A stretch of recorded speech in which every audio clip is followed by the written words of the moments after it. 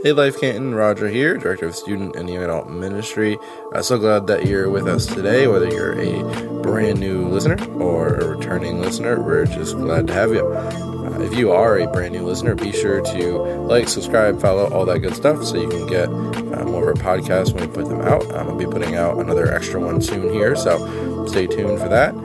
But either way, if you're a returning listener, someone who is involved in our community regularly, I just want to remind you that this is a place where God is on the move. He's up to a lot. There's a lot you can do to support the vision and mission of this church and what God is doing, but one of those things is to support us financially. So feel free to give, and I encourage you to give a recurring gift. You can do that on our Now page anytime you like, so be sure to check that page out.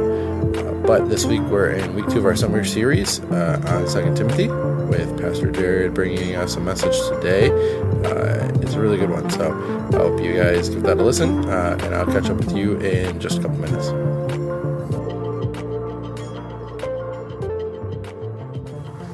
God, we count it a joy that you are here with us, that we are not alone, that you are faithful.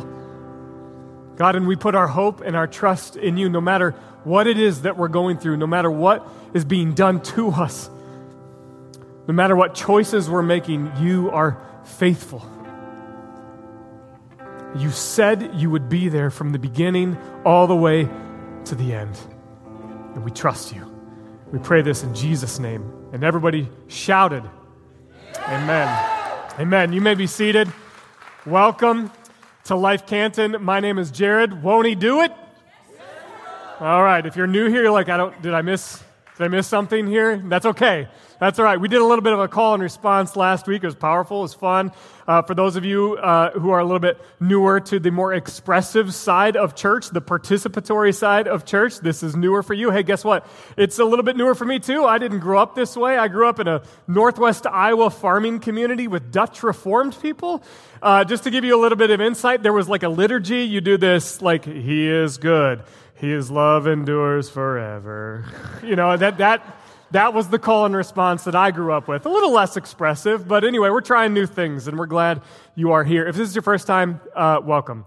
I would love you get a clap, apparently, too. You made it. You made it through the doors. And if you would like to get connected, please do so. You can fill out a Connect card, meet in the Welcome Center at the lobby. We would love to meet you, hear your story, and help you get connected as well. And if you're watching online, there's a way for you to do that too. You can just type something into the comments. You can fill out a Connect card online as well. And then we'll get you plugged in too. We are in a series called 2 Timothy. And conveniently, we're looking at the letter to Timothy. It's his second letter, Paul's second letter to Timothy. He wrote a first letter, but now he has a second letter that just requires a little bit more information. And specifically, as Nathan mentioned last week, this is a discipleship letter. This is a discipling relationship between Paul and Timothy. Paul discipled Timothy in the gospel. But if you don't know much about history in the first century and what it means to be a follower of Jesus, it's hard.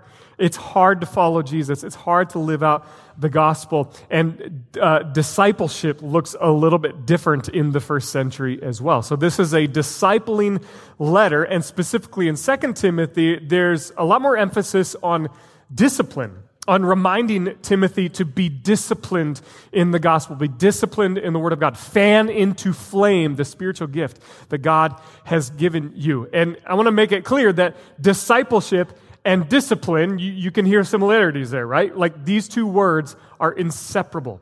You can't be a follower of Jesus, a disciple, without an element of discipline. But you and I know we don't like that word in our culture, do we? We don't like the word discipline. I don't know that anybody in the room hears the word discipline and just feels like warm and fuzzy inside. Like, oh, just say it again, please, you know? Like we don't feel that way when it comes to the word or even the concept of discipline. I'll give you an example, and I'm going to need some call and response as well to help me out. I'm going to ask you some questions, and I want to have you shout out the answers, what you think the answers are. I know we're a little bit far off from this, but what do you think is the number one New Year's resolution? Lose weight, body improvement, working out. What % gives up on that resolution within the first week of February? Just throw out a number. 43%. 43%. I don't know. That's Okay, I guess. What percent actually believes that they're going to carry their resolution all the way through the end of the year? I heard it over here, 10%. 10%, it's not good. And then last question, what do you think is the number one reason why people give up? It's hard, yep. The gym's too far. If it were 3 miles, then I would go, but no. Money, sometimes time. Guess what the number one reason is?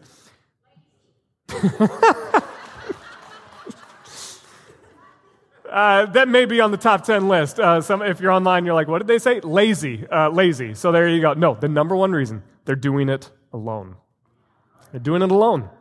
They're all by themselves. Church, tell me that doesn't resonate with what it means to be a follower of Jesus and what it means to be part of a church, not just in the first century, but in the are we in the 21st century? 21st century. I had to guess who's lazy now. It's hard. It's hard to do it alone. And so much more with the context of what we're talking about. How much more for Paul and Timothy in their context? Paul's in jail as he's writing this, miles away from Timothy, and he's writing this letter hoping it's going to arrive, first of all, but hoping that the letter's going to make sense, hoping that it's going to encourage Timothy to stay the course, to be disciplined, even though it's hard, even though, Timothy, you might feel like you're doing this alone. We just sang about that. You'll never be alone. Amen. You'll never be alone, and I hope somebody needs to hear that this morning. You are never alone, but in that context, it's hard to feel that. It's hard to experience that, and especially when you really absolutely feel physically alone. Timothy is miles away. So what do we do with that? Let's pick up where Nathan left off. If you have a Bible, you can go to 2 Timothy. If you don't have a Bible, we would love to give you one, and that's our gift to you. We're in 2 Timothy chapter 1, verses 13, and I'm going to read just to 18 today. Verse 13 says this, "Hold on to the pattern of wholesome teaching you learned from me, a pattern shaped by the faith and love that you have in Christ Jesus." Let me stop there for just a second. So, hold on to the pattern of wholesome teaching that you learned from me. This is Paul talking. But just before that, there was a reminder that Timothy had also been raised by his grandma Lois and Mama Eunice. Lois and Eunice, two wonderful women that left a legacy in the life of Timothy. They helped raise Timothy, but also Paul says, now the pattern that you learned from me. And that could sound kind of like an arrogant statement, like just remember what you learned from me and only me. But there's importance here into Timothy's context and why it's important that he remembers what he learned from Paul. Timothy is what you would use the word to call him a mamzer. Mamzer. It's basically the word for a bastard child. And the implications are far greater than the word that we would typically use, illegitimate. It's much more of a harsher context. Basically what it means is that Timothy, in that context, to be a mamzer is to grow up in a world where you might as well just go be a beggar for the rest of your life. You have no purpose because you didn't have a father figure, because you weren't raised in a traditional sense. And if you didn't have a father figure, then that pretty much means there's no purpose for you, and God has probably given up on you. That's the narrative that you've been given your whole life. And this is where Timothy finds himself. And I recognize that some are maybe uncomfortable with the word bastard. But imagine actually being in that position, being a young person where nobody will pour into you, where nobody will help raise you to set you off into life, where you're being told for your whole life that you are and will be an outcast of society. And then let's talk about the discomfort. Paul actually stepped into Timothy's context, into Timothy's status as outcast, and disciples him, and then says, hold on to the wholesome pattern that has been shaped by faith and love. Two things that a mamzer would never expect to experience. This is why Paul's saying, remember what you learned from me. This is a loving, caring, shepherding statement. Timothy, remember what you learned from me. I love you. I care about you. Don't give up on this, Timothy. you can trust me. And then he goes on to say, not just me, but the Holy Spirit. Verse 14, check this out. Through the power of the Holy Spirit who lives within us, carefully guard the precious truth that has been entrusted to you. There is power in the Holy Spirit. And the presence of the Holy Spirit, that the Spirit transcends time and space and even the distance that you and I feel right now, Timothy. There's distance in our relationship, physical distance, but that Spirit is over that. That Spirit transcends that. That Spirit that raised Christ from the dead is now in you and now in me. And we share this bond together. The Spirit and then the truth. Through the power of the Holy Spirit, guard this precious truth. These are two other words that are inseparable. Spirit and truth. They have to come together. Well, what is this truth? And why do we have to guard it or protect it or hold it dear? Why is it so precious? Well, in that context, truth was elusive in that culture. Everybody had their own definition of truth. You've got the Greek philosophy that is very much informing the culture at that time. Greek philosophy is very highly intellectual. It was this idea that if you were more educated, if you were educated enough, that you could achieve a sense of salvation, in a sense. It was a thought called Gnosticism. If you just get educated enough, that is your salvation. So that's one truth competing with more of a minority way of thinking in that world, but a Jewish perspective, which we read about in the book of Galatians last year. The Jewish perspective is that you can follow these 613 laws, and through that, through living perfectly, you can attain perfection and eternal life. That's how you experience life. That's a truth. And that's competing with the Roman way of thinking, which is Roman nationalism and militarism, that it's through Caesar and the empire, the state. Those are your gods, essentially. And that God, that way of thinking is all protected by this militaristic system that is in place. So that's a truth that you can hold on to. And out of all of that, by the way, any of those truths sound familiar in our context? Out of that truth comes the precious truth of this resurrected King Jesus, who brings an upside-down kingdom of love and sacrifice that comes by way of grace and mercy, and it has nothing to do with intellectualism, legalism, or militarism. It's a different kind of truth. Guard that truth, Timothy.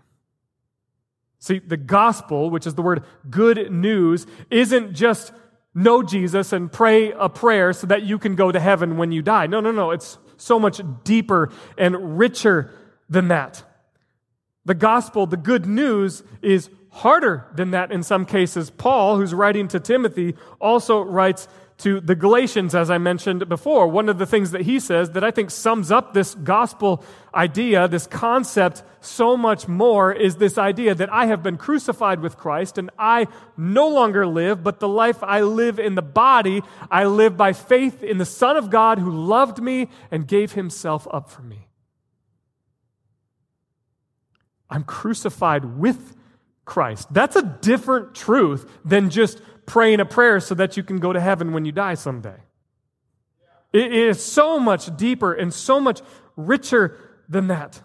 It's a whole life that is shaped by the cross, but then turns outward and breathes new life and new love into others so that they can live into their status as image bearers of God. And that includes everybody from every tribe, tongue, and nation. That's a much more costly gospel than sometimes I think the gospels that we're fed. Pray a prayer, you can go to heaven when you die someday. There's so much more to it than that. It is costly to live into this kind of gospel. That's why you have to guard this precious truth. It's costly, so check out what happens in verse 15. As you know, everyone from the province of Asia has deserted me. even Phygellus and Hermogenes. Costly. Betrayal. Why? Because Paul is encouraging everybody to pray a prayer to ask Jesus into their heart so that they can go to heaven when they die? No, nobody cares if you're going to say that. Nobody's offended by that. Nobody's going to put you into prison for that. No, to say Jesus is Lord and Caesar is not is a big, bold, even political statement. But then to live into that and live as though everybody has value in that culture, that's way more costly. Who wants to sign up for that? Who wants to sign up for going to jail for preaching Christ and Christ crucified and Christ resurrected? Nah, I don't know. That seems hard. That seems like it requires discipline. Nobody wants to sign up for that. Accordingly, the whole province of Asia doesn't want to sign up for that. And then specifically, Phygellus and Hermogenes, they didn't want to sign up for it either. And as Nathan said last week, there's reasons for that.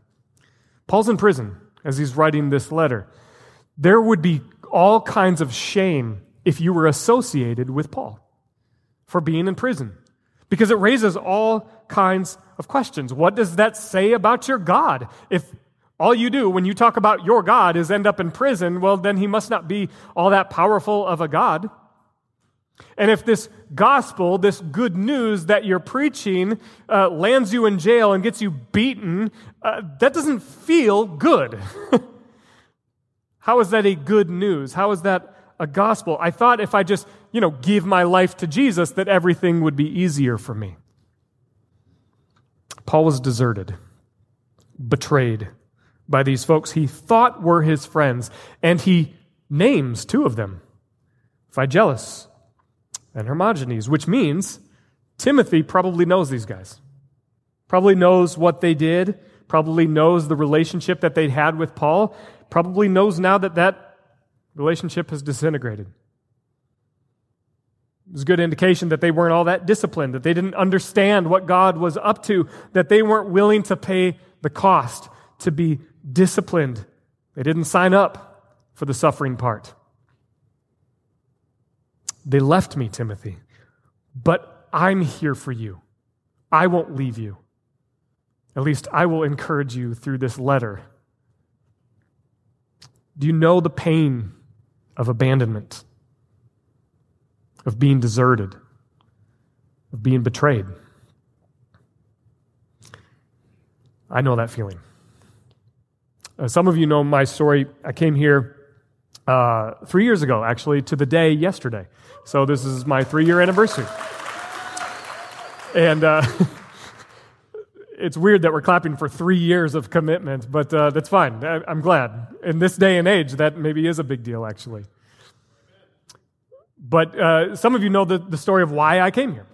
And specifically, I was at a church before, great church, good experience for 13 years, but there was some things that were growing within me, some passion specifically to reclaim an intentional way toward discipleship, as well as to pursue racial justice in whatever form that looked like. And these, in my mind, and in my understanding of the gospel and the whole Bible, is that these two things are actually inseparable. These are actually crucial to the gospel. I thought that was just widely known, but actually this is actually really hard to find in a lot of churches, which seems really ironic. But I found it with this church over 3 years ago. I said, I want to be a part of that. Started talking to Nathan, started talking to other folks who I thought we all had mutual agreements around these two specific areas. And I thought that many of these folks were going to be very close friends of mine. And then 2020 hit. And the opportunity to intentionally go after a different kind of discipleship and an opportunity to start to consider what actually pursuing racial justice looked like and trying to pursue this whole gospel. I found out very quickly that was not a mutual agreement with some of these folks. And that a perspective of the whole gospel we didn't actually share. And it got hard. And they left. And they didn't just leave church, they left the friendship, relationship in a lot of ways. And I've never felt so alone in my life. And I'm an introvert. I can go spend 2 weeks in the woods and feel energized. But emotionally, I was alone. God, where are you in this? What was the purpose of all of this? It's like that New Year's resolution. The discipline of working out, but being entirely alone and wanting to give up.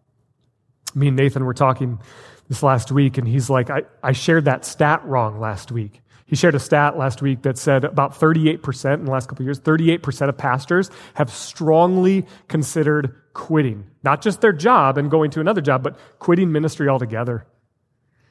It's not 38%. It's 42%. I was just another number. And the top 3 reasons they want to quit, the number one is just stress. The second one, they feel they're all alone. And then the third one is a close third, is the political divisiveness. People don't want to be associated with things when it gets hard, especially in our culture. And then if we're formed by our culture and then we project that onto how we do church, it's no surprise. It's no surprise that we wouldn't want anything to do with things that feel like failure, because our culture is built on success. And if it's hard, then I'm uncomfortable. And if I'm uncomfortable, well, that's not what I was promised in this culture. And so if whatever it is that I'm associated with is making me uncomfortable, then I should disassociate myself from that thing. But the only problem is that's not the gospel. That's not at all what Jesus is concerned with. That's not the way of Jesus. And he doesn't seem to be concerned with our comfort and our worldly success.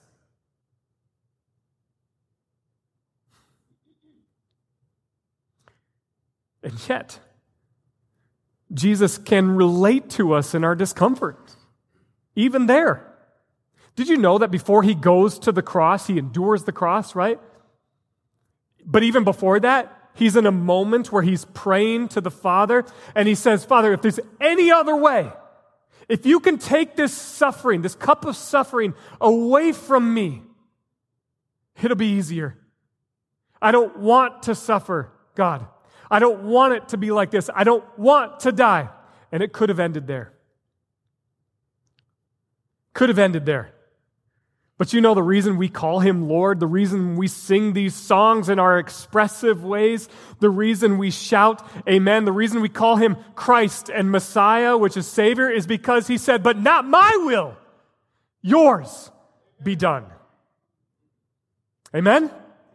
Amen, yes, but he invites us into that as well. He says, now you pick up your cross too. I've been crucified with Christ. I no longer live. My agenda doesn't matter anymore. But the work of Christ in me, through me. And it's hard. See, Paul's friends have deserted him. And he names people that Timothy probably knows. He's like, Timothy, you might feel betrayed at times too, but you're not alone. And here's the thing, Paul only spends one verse talking about the desertion, the betrayal, the abandonment. He spends far more time on the next section. I want you to see this in verse 16. May the Lord show special kindness to Onesiphorus and all his family, because he often visited and encouraged me. He was never ashamed of me because I was in chains. There it is. There it is. That's the reason why the whole province of Asia, Hermogenes, Phygellus, that's the reason they wanted nothing to do with Paul. They're ashamed. It doesn't seem to be going well for you, Paul. This doesn't seem to be working on the surface, Paul. We're out. But not Onesiphorus. Paul, you keep this suffering thing up, you're going to lose numbers. If you keep ending up in jail, people are going to stop giving, Paul. Paul, you got to find a way to make Jesus more attractional, Paul. Then people will come. Not Onesiphorus. No, he's right there. Check this out, verse 17 to 18. When he came to Rome, he searched everywhere until he found me.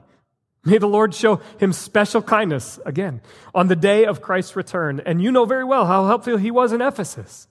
Paul mentions 2 instances in where this man, Onesiphorus, has come alongside and helped Paul, has encouraged Paul. He went to Ephesus. He went to Rome. We don't know a ton about this individual, but it's pretty safe to say that he wasn't from these places. He wasn't from Rome. He wasn't from Ephesus. And so Onesiphorus is going out of his way to make sure to encourage Paul in the midst of his abandonment, his feelings of betrayal.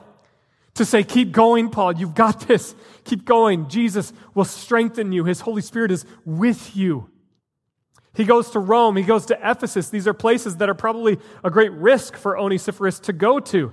Foreign places where maybe he doesn't know the dialect or the language. He certainly doesn't know the city of Rome, so he has to search everywhere to figure out, where is Paul? And not only that, but he's probably having to have some conversations with people who he doesn't know and saying, hey, do you know this man, Paul? He's been preaching about the resurrected King Jesus, and for him to say that comes at great risk to himself, where he himself might get thrown into prison for also believing that same thing.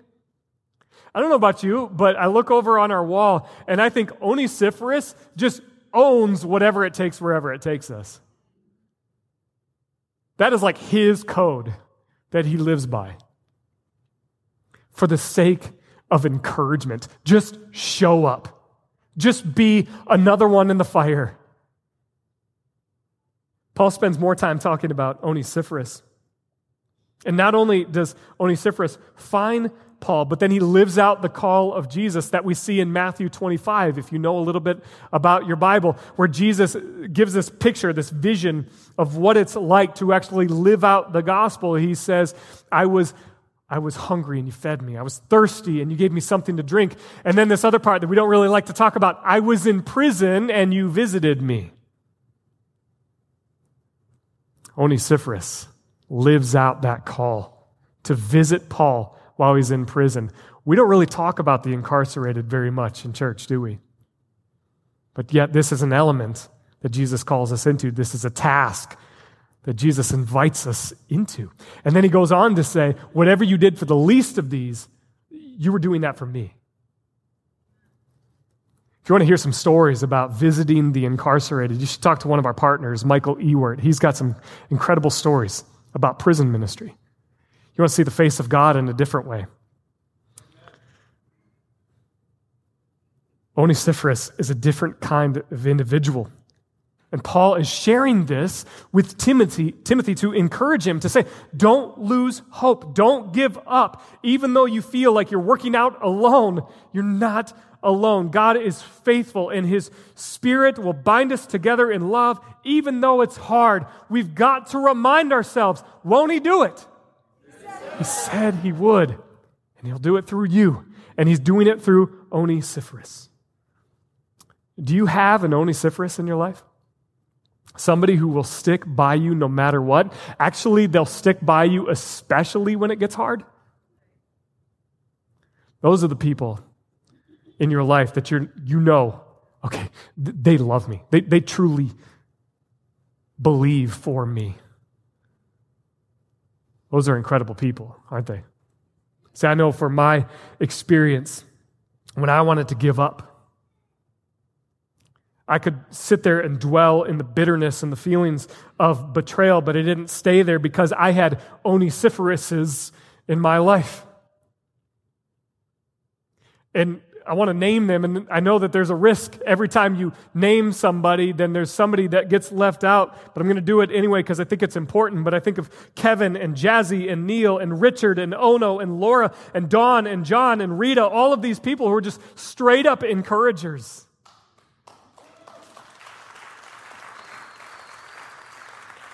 And here's the thing, not encouragement for the sake of building me up and growing my ego, but to say, no, stay the course. Stay the course. Be disciplined. Don't give up. You're not alone. And it's a reminder to not focus on the external metrics and the measurements and the numbers that are not alone the measures of what true gospel success look like. Don't look at those metrics to determine whether or not God is actually moving in our midst. So what does this mean for you and me? We're invited into this. Bit of a carryover from last week. I want to give you an action step. Hold on to the pattern of wholesome teaching. Wholesome teaching. Not just any other kind of truth that's out there that's fleeting, that's about just being more intellectual or about being legalistic or about being nationalistic and militaristic. No. Wholesome teaching that says, I have been crucified with Christ and I no longer live, but Christ lives within me. That teaching, it's a different kind of teaching. Hold on to that pattern and be devoted to faith and love, and it requires discipline. Be disciplined in the reading of scriptures, specifically 2 Timothy. Nathan invited us to do that. As we're in this series, be reading 2 Timothy. Do this in your small groups. Do this together. Don't just do this alone, right? You're not alone. Read this together. Make sure that you're like, oh, you know what? I came across this part. I'm not sure I fully understand it. What do you think? How are you reading this? Talk about this. Process this with others, loved ones in your life, so that you can hold each other accountable to the discipline of living into the gospel. But then also, as you're reading, I'm going to give you a follow-up question. Does your understanding of the gospel make room for suffering? Are you allowing space for things to get hard? To understand what God is doing? Because you're going to find that in 2 Timothy. The second thing is this. Ask God to show you someone who needs encouragement this week. To be Onesiphorus for somebody. To be another in the fire for someone else.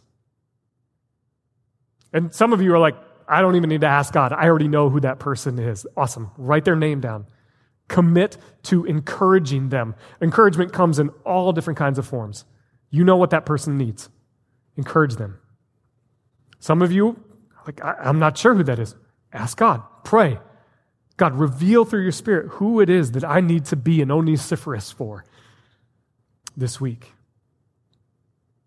So I was thinking about these two action steps. I'd written them down well before Tuesday, I think. These were two things that were on my mind as I was reading through the text. And God shows up in a very unique way as I'm thinking about this, and I need you to know that God is actually already moving in somebody else's life in these specific action steps, but also as a carryover from last week's message that Nathan gave. Nathan said, won't he do it? He said he would, right? And that hit somebody in a profound way. And then Nathan said, and won't he do it through you, right? And so I was texting with one of our partners in the church and talking about this a little bit more.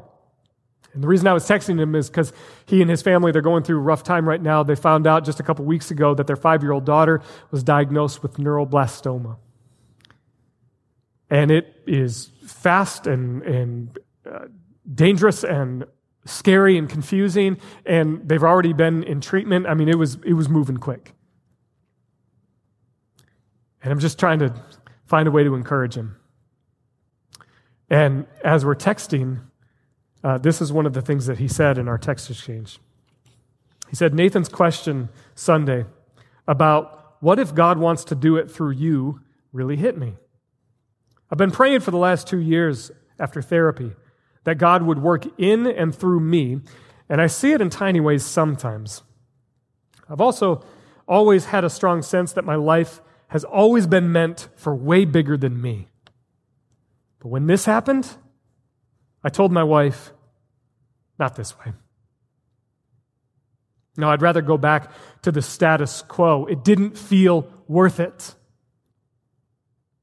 But then a lot of what I've read and listened to recently has been about suffering and it being the only way to resurrection and restoration.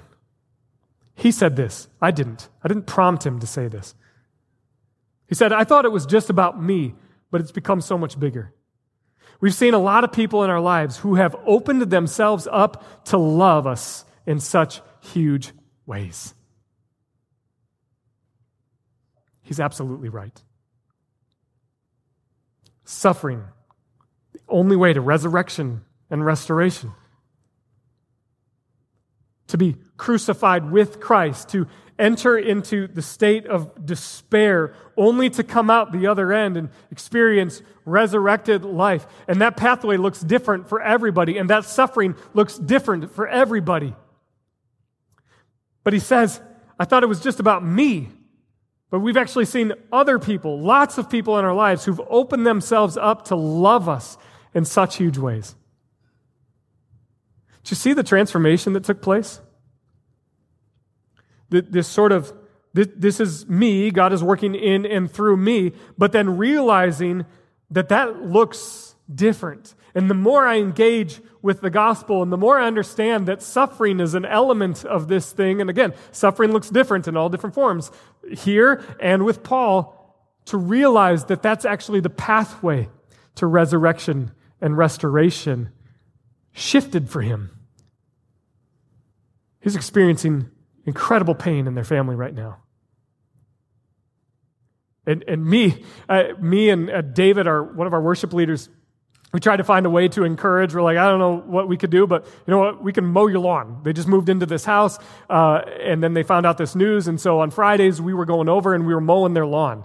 Just seems like a small task. It's an easy task for me, but it's a way to help out. Well, what I found out after this text exchange is that the neighbors were noticing that we were doing this and decided, hey, we hire out a lawn service for our lawn. We see your friends doing it, and maybe they thought we were doing a horrible job. I don't know. And decided, you know what, we'll help out. And so they purchased and donated a lawn service through the month of September for this family. See, this is... It has a spiraling effect in a good way. It has a rippling effect. When the people of God just love each other well, just show up. Just bare minimum, show up. How can you be an Onesiphorus for somebody this week? Be an encourager. Show them unrelenting love. Do whatever it takes. Go wherever it takes you. Because here's the thing. Jesus did this for us at great cost to himself. I want to invite you into that relationship if you don't know that Jesus, if you don't know that gospel. That's good news. I want to invite you to stand if you're able. If you have never said yes to Jesus, to finding your identity in Jesus, then I want to invite you to pray along with me. And this might be a prayer that you've said for the very first time. Maybe you're like, I've never prayed before. I don't even know what to say. I don't know what to do. I'll pray for you. I'll pray with you. And then you just internalize that prayer in your heart and make it your own. And then whatever words you feel like you need to say, pray. So Father, we cry out to you right now. And God, there are many in this room who have experienced abandonment, who feel deserted, who feel betrayed in some cases, and they're wondering, God, are you going to do the same? Are you going to leave me alone? And you promise us you will never leave us alone. Thank you, Jesus. God, we invite you into our lives. For some of us who are praying this for the very first time, I want to give my life to you, Jesus, because you love me and you gave yourself for me. And so I say yes to you, Jesus. And And if you need to shout that out loud today, you can do that. I say yes to you, Jesus. Thank you, Father, for what you're doing. But then lead us to do the same for others. There is a whole world hurting that needs to know your love, that needs to know your grace and your mercy, that needs to know that you have showed up, and so we will show up. Empower us by your Spirit to show up for others.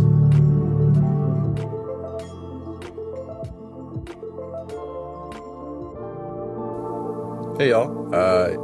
Pastor Jared gave us a great challenge to be an encourager to those around us, like the people that Paul talked about. So I encourage you to do that this week, to be encouraged by your relationship with God and by the community of faith, and also to be an encourager in the ways that Pastor Jared challenged us. But if you're just thinking through anything in the message or just processing anything in general and you need prayer, feel free to reach out via email or a Connect card on our Now page and let us know what you're going through so that we can pray with you and support you. This is a community where you belong, and we want to do whatever we can to help you feel supported and encouraged. So be sure to do that. But other than that, hope you have a fantastic week. Hope you find encouragement in the Lord and are an encourager on His behalf. Have a blessed week, and we'll see you again real soon.